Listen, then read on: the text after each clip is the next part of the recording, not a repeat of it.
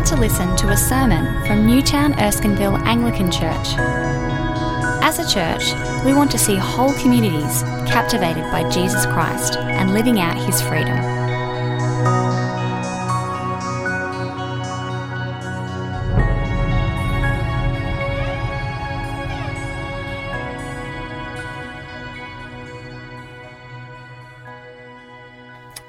Good morning and welcome to 2020. How are we feeling? Excellent.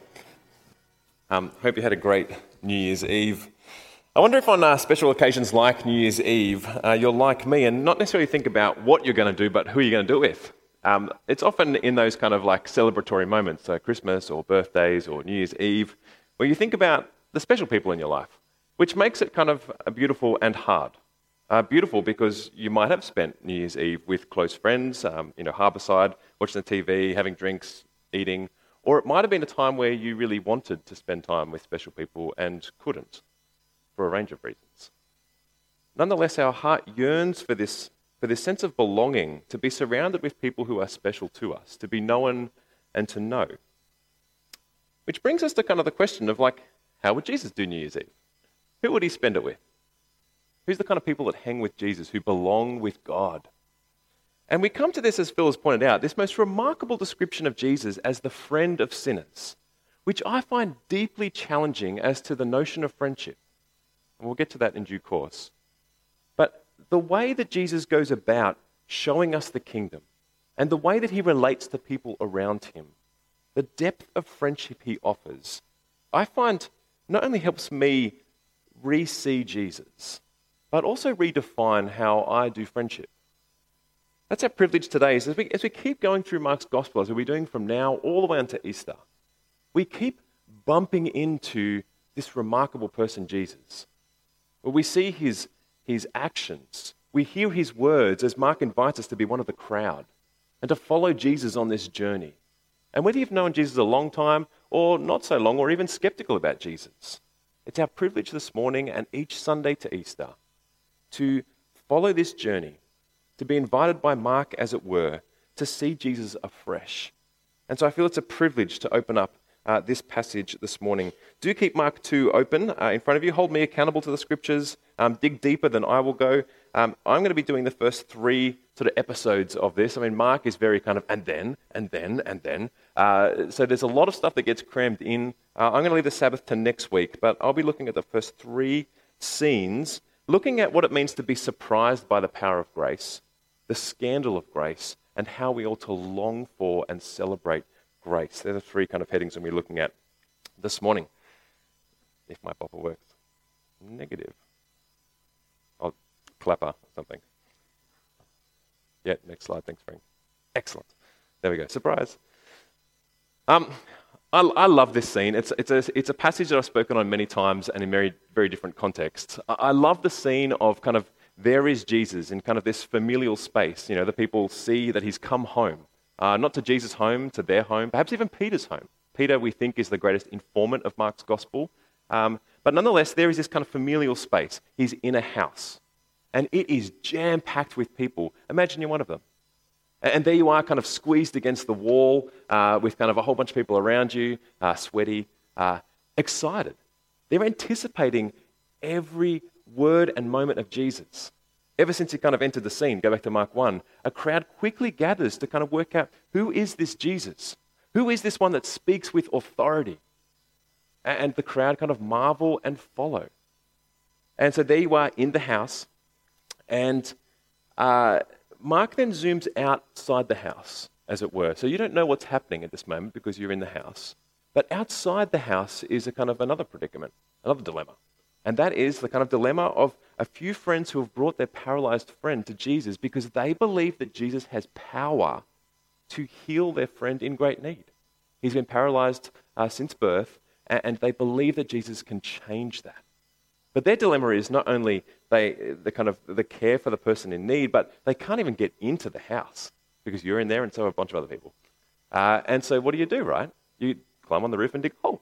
And so that's what happens. You're in the house and Jesus is mid-preach and it's very exciting. He came to preach, right? That's his purpose. We get that in Mark 1. And so you're hanging off those words and mid-preach, there's a bit of kind of mud dirt on the shoulder, and you look up, and there's kind of a bit of a hole opening up and a couple of spades. And you're like, what on earth is going on here? And as that hole opens up and as a few faces kind of peer in, not only are you a little bit offended and troubled by this, but you're kind of like, the owner of this house is going to be like pretty upset. And Jesus, like, he came here to preach. What is he going to do? Not only is he being interrupted, but I find it remarkable to think of how Jesus gets things demanded of him all the time. Anyone who is a parent has these kind of annoying little people demanding things all the time. Jesus would have felt like that. The Son of God walking on earth, having everyone, Jesus, fix this. And they're good things, but they're everywhere. And so here is Jesus mid-sermon, maybe get to his climax, falls short of that because the hole opens up. In comes a paralyzed man, and the crowd would be silent, wouldn't they? Like, what is Jesus going to do here? All lights on him at this moment. Is he going to be indignant? How dare you interrupt me? And how dare you demand of me this? But what does he say? Verse 5. When he saw the faith of the men, you can see faith, right? You can see the faith that these people have. When he saw that, he said to the man that's now lying at his feet, your sins are forgiven. What? Your sins are forgiven, he says. That doesn't mesh with what's happening, right? Right now, we're in the worst fire season we've ever seen. And it would be like a desperately exhausted RFS volunteer coming in through the back of church. And he clearly has a bunch of needs painted all over him. And we said to him at the welcoming door, we're so glad you're here. You need forgiveness of sins. Like that is offensive, is it not? It's kind of like that. I mean, I'm seeing a lot of stuff in the press, particularly in American media, around the rejection of kind of hopes and prayers. It's kind of this tokenism, kind of this nice thing to say, but it clearly doesn't mesh with the needs that are right in front of you. Like, we don't just want platitudes, we want action. And what is Jesus doing? Offering this forgiveness of sins. He's out of touch. The offense is on two levels. Firstly, he hasn't addressed the obvious need before him. He's kind of off in ethereal spiritual land. But secondly, the religious people in the room, they pick up on this kind of religious offense. How dare he? He is blaspheming. Only God can forgive sins. And you're also wondering, what sins are we talking about? The sins of him digging the hole in the roof? Surely he should pay for that, right? He should, forgive him. That's nice. But if we think about kind of this hopes and prayers platitude, as we think about the offense of Jesus not meeting the obvious need, it's worth asking the question of, what is this sin?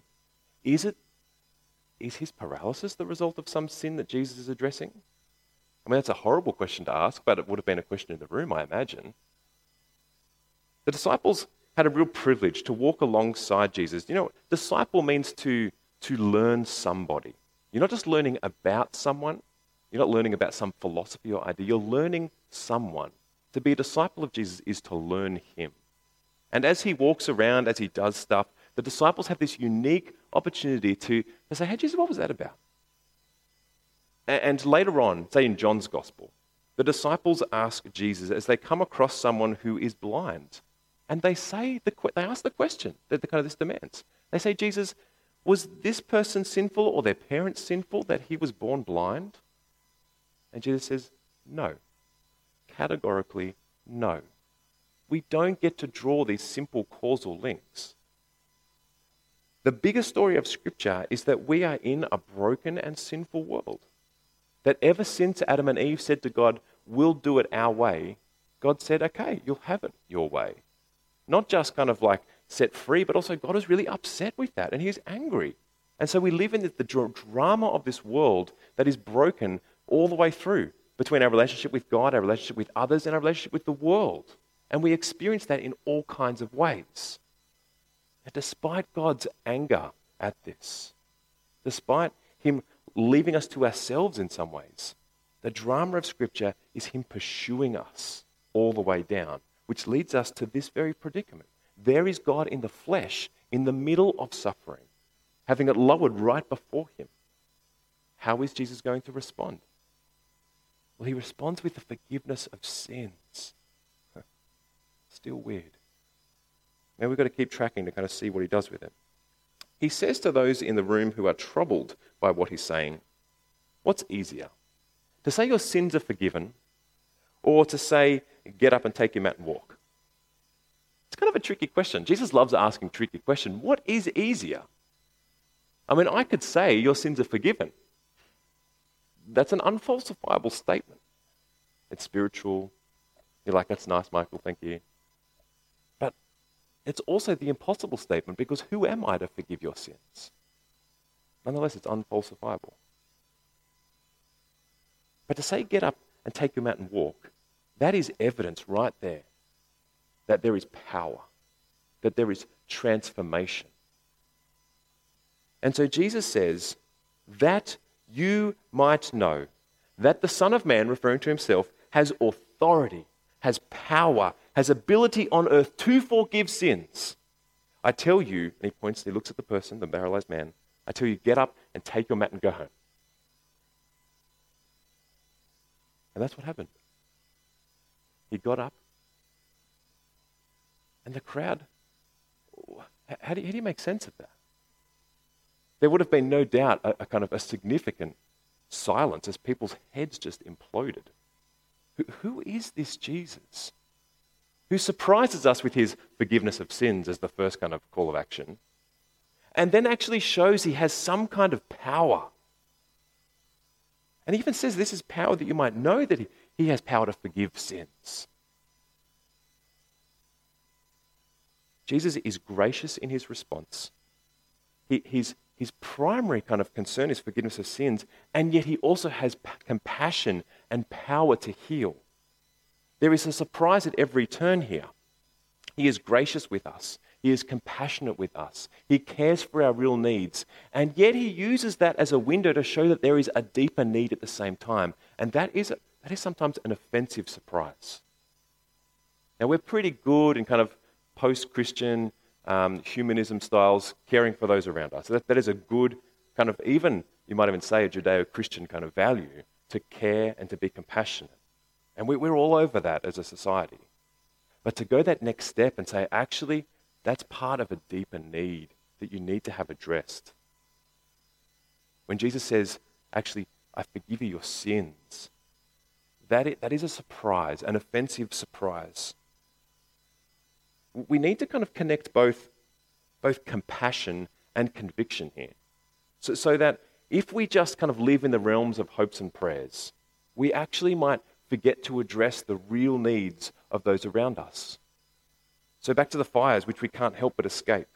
There is a real need to directly respond to that, to care for the immediacy of those that are that have been affected, whether it's be the volunteers in their exhaustion, whether it be lost property, loss of income, loss of loved ones. That is deeply troubling and needs more than platitudes. It needs a response. And Jesus is saying, not only do that, but follow that all the way through to the hope of hopes. That is, there is a trajectory here that we know that that's not how things ought to be, but it's also part of a bigger thing, the kingdom of God. And the access to that is the forgiveness of sins. Jesus demonstrates to us compassion and conviction. He cares for our needs that are physical and immediate, but he also cares for our ultimatum. I say that because he's not just walking around handing out free tickets to heaven. Sometimes Christianity can kind of get in that direction. He deeply cares for those around him. And yet he also has a conviction of something much bigger and much deeper. Forgiveness of sins. The scandal of this kind of keeps going. As we get to... it's working again, thanks, Frank. As we get to this next episode, we're again taken to kind of a crowd before Jesus. And kind of, every kind of moment where Jesus says something with power, every time he does something with power, the crowd draws bigger, as you'd expect, right? Who is this Jesus? As the crowd follows and inquires. And so we're now at Lakeside. A large crowd is following us, is verse 13. And he began to teach them, because that's why he came. He keeps teaching them. And he calls out to one person particularly, Levi, son of Alphaeus, who's quite possibly actually Matthew, the writer of the first gospel. Sometimes people go by two names. We're not entirely sure, but quite possible that it's Matthew. Nonetheless, a tax collector. And Jesus says, "Follow me." And he does. I'm always struck by this kind of follow me, and then everyone, like people drop stuff and just kind of, what's that about? No doubt Levi would have been hearing some of the things about Jesus, so it's not totally out of the blue. He's inspired. He sees something in Jesus that he's never seen before. And it's so powerful that he models this kind of faith and repentance. That is, kind of, he turns his back on everything that he's ever known. He kind of leaves his tax collecting table and all the wealth and status and drama associated with that, and starts following Jesus. Repentance, turn away, and follow faith. See, Jesus' words demand action. When Jesus says, "Follow me," it's not a case of, I'll think about it, or I'll come back to you, or I'll see what else is out there. It actually demands a response. It's either, yes, I'm going to follow you, or it's no, I'm not. Now, if I was Jesus, I'd be pretty keen to get the A team, right? Like if I'm Jesus and I'm rolling out God's kingdom project, I want the movers and the shakers. I want the people that can actually do some really cool stuff and kind of, make good of kind of like the grandeur of the kingdom of God. Jesus has a different idea, and I'm constantly rebuked by the way Jesus does things. See, Jesus goes to this tax collector who is not A team, not B team, not C team. He's in the offensive team, right? Because he is such an offense to the Jews. Why? To give you a little bit of an insight into just how offensive. Take this from the Mishnah, which is a collection of the oral traditions, almost like a commentary around the Old Testament scriptures. And in that, the Mishnah says, if tax collectors entered a house, the house is unclean. Okay, but read a little bit later. If thieves entered a house, only that part in which the feet of the thieves have stepped is unclean. Okay, so we got thieves. Everyone knows they're bad. Just the bits that they touch, unclean. Tax collector, everything unclean, right?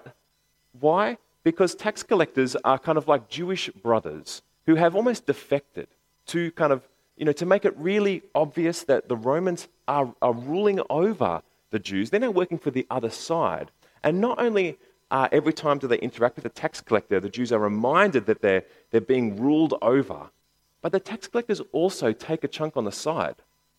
They are wealthy because they not only tax their brothers and sisters and are rewarded by the overlords, but they steal on the side. They are scum. So what on earth is Jesus doing, calling one of these to be on his team? He doesn't just say, you need to repent and get your life together. He says, follow me. He says, I want you on my team. That is scandalous. And yet the scandal continues because he goes to Levi's house with all of Levi's sinful tax collecting buddies, and they have dinner. And so we enter another house full of tax collectors and sinners this time. But Jesus is not standing up in the middle of that to preach. Although he should, right? He should call them to repentance. He just is seen to be eating with them. To the point where those on the outside of this dinner are saying, what is he doing? This friend of sinners. I love that description. This friend of sinners. See, the act of communal eating is highly recognized in Middle Eastern culture as an outward expression of friendship. I experienced this a little while ago when I was in Lakemba. I grew up in Bankstown, so I wasn't too far from kind of what I was used to. And I kind of spent a week meeting with Muslims and talking to them about faith and how they understood the world. And it was an amazing week. On the weekend of that week, I just went to a local park. I felt like the only Anglo in the park, and there was a bunch of like amazing smells. There's all these barbecues that are kind of going, and there's just lots of people. And I walk up to one of these barbecues just to say hi. And if that was an Anglo, I don't want to be too racial here, but if that was an Anglo barbecue, they'd be like, what the heck are you doing? What do you want? Instead, they respond, these Lebanese men and women, or particularly the men, because I'm not allowed to speak to the women in that context, they respond with, please take a seat. And not just any seat, but the head of this table that they had set up. And then they go to the barbecue to give me the first of the meats, which happened to be camel heart. It was nice. I didn't just have to kind of smile. I actually enjoyed it. But I felt celebrated. I felt honored. They extended to me friendship. Now, we just don't get kind of how deep the kind of expression of friendship communal eating is, but it's massive in the culture that we're reading about. And maybe a rebuke to the way we do it too. And there is Jesus sitting at this table with these tax collectors and sinners. And that is scandalous because he also claims to be the Son of God. As we go through Mark's gospel, here is God among us, but he's not doing all the religious things. He doesn't seem to be honoring what it means for God to be holy. That is separated, perfect. He's got nothing to do with us, right? Because we are sinful and fleshly.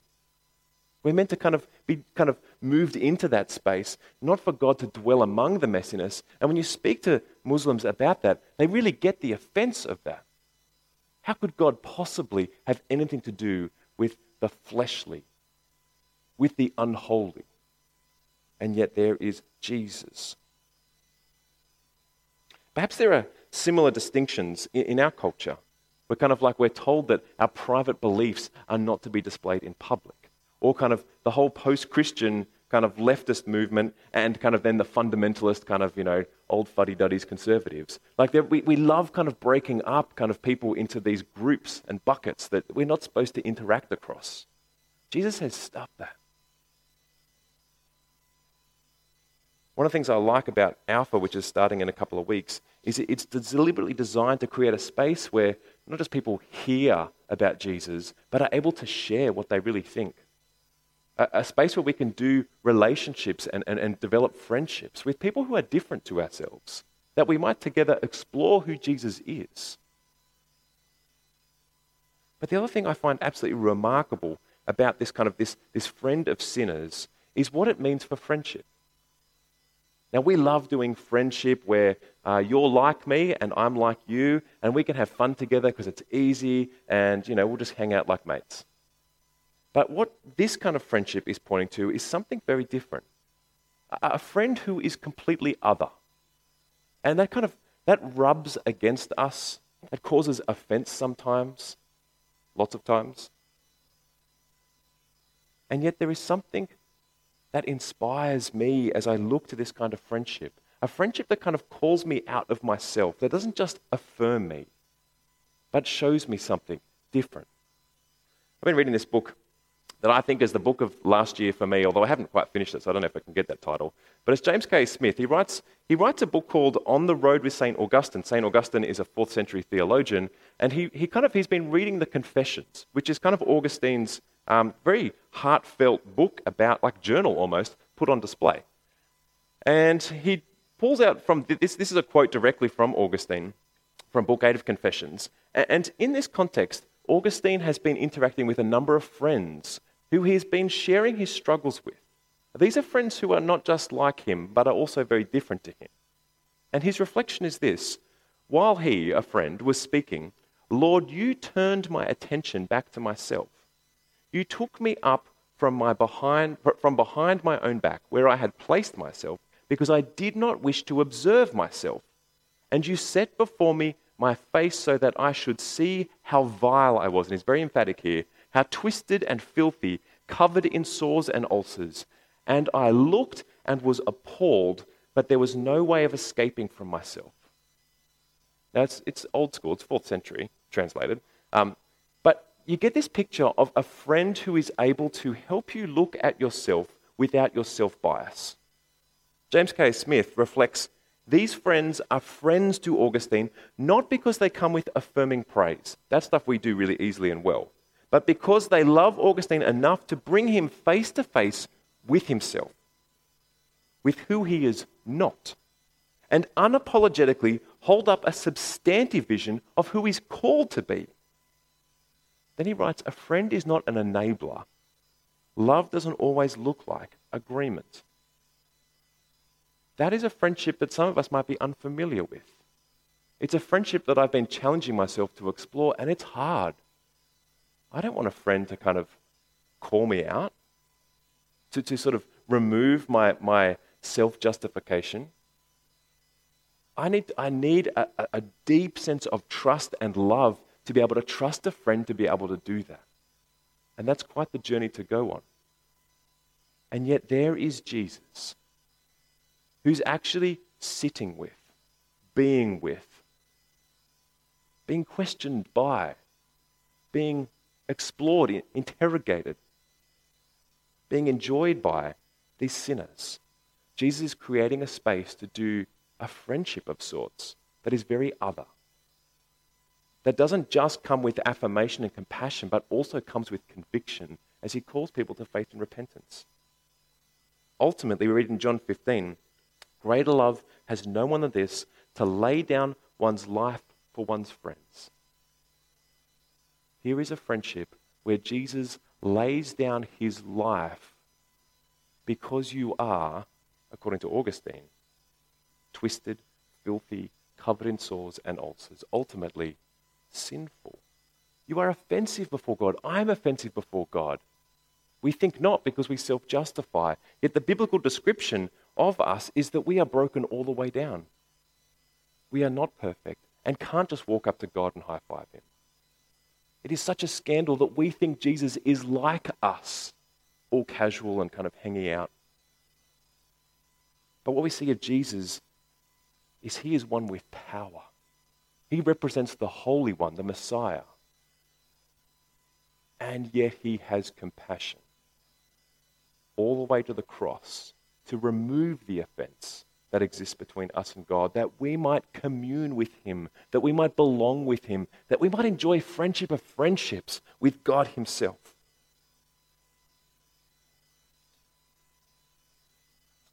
Jesus finishes this section with those that are finding this quite scandalous, with those famous words, it's not the healthy who need a doctor, but the sick. He's answering, why are you doing this? Why are you a friend of sinners? He says, it's not the healthy who need a doctor, but the sick. I have not come to call the righteous, but sinners.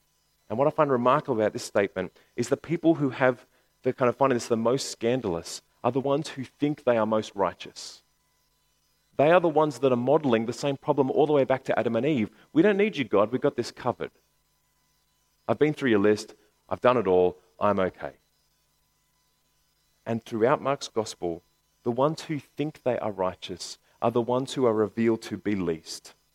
The ones who are seen to be the one who are in most need of the doctor.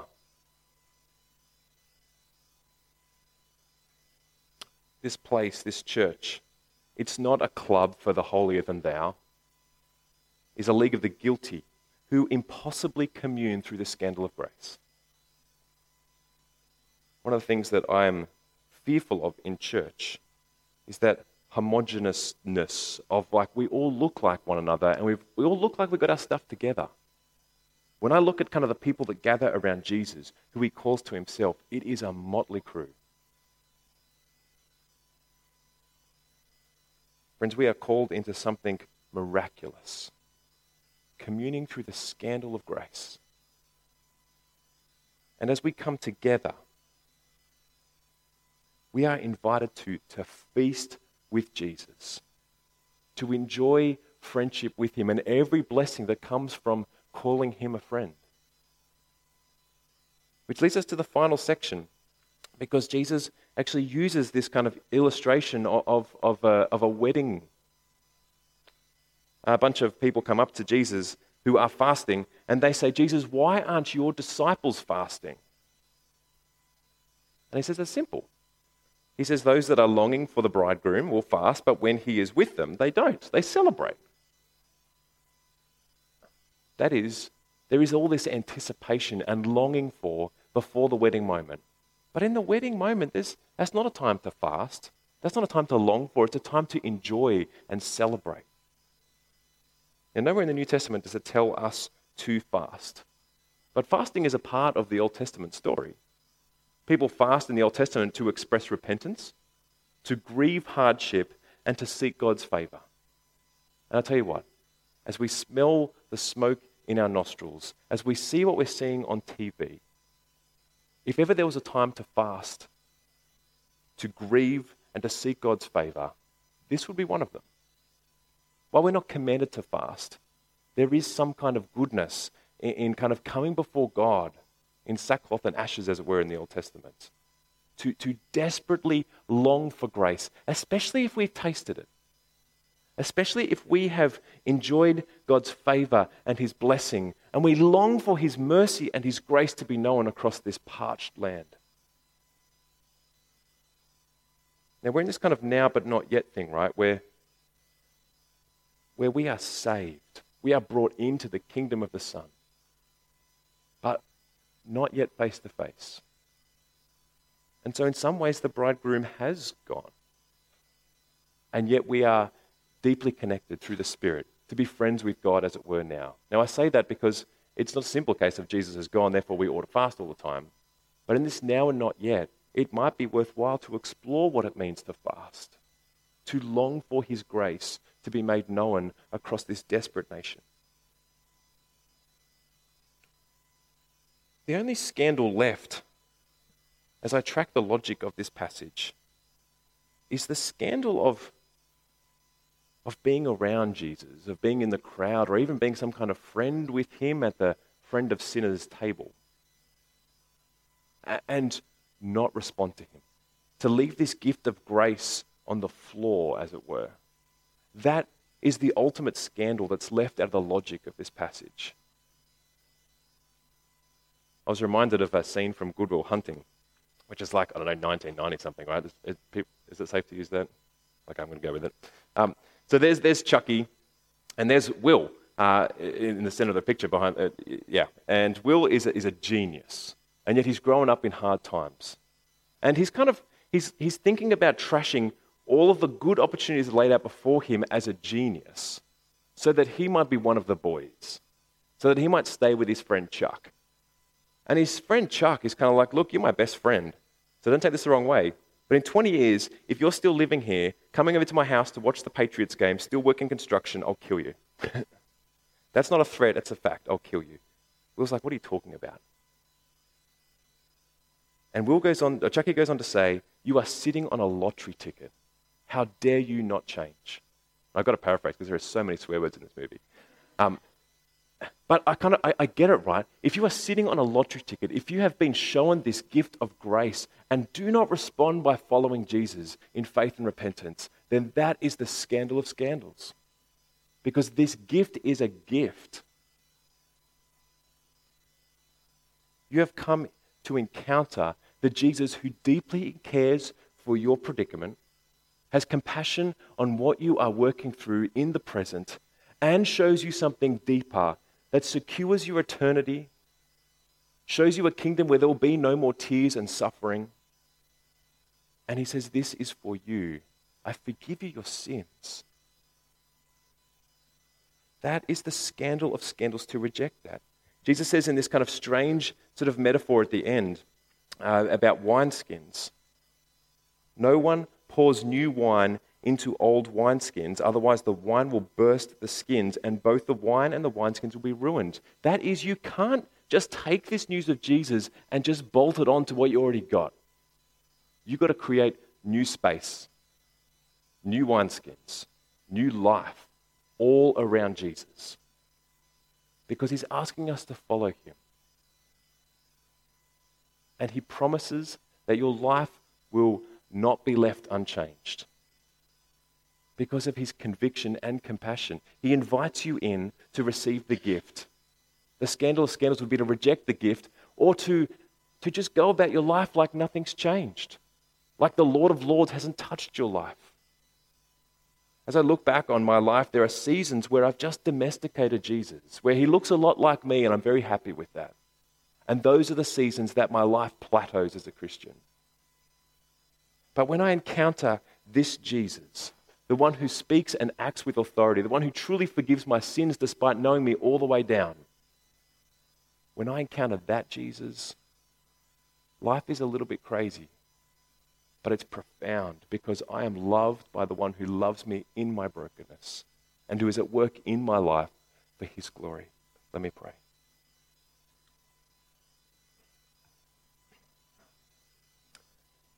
Father, you know what we know.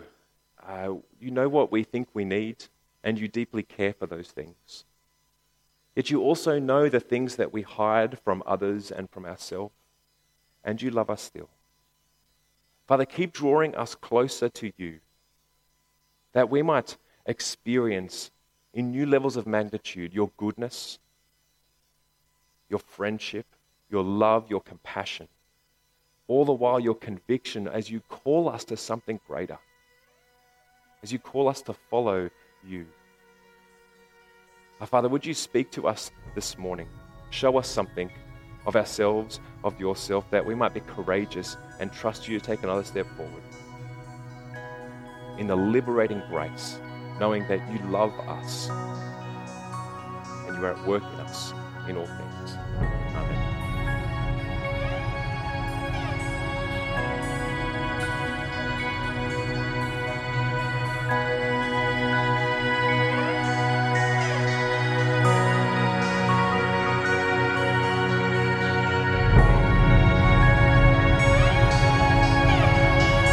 Thanks for listening to the Newtown Erskineville Anglican Church podcast.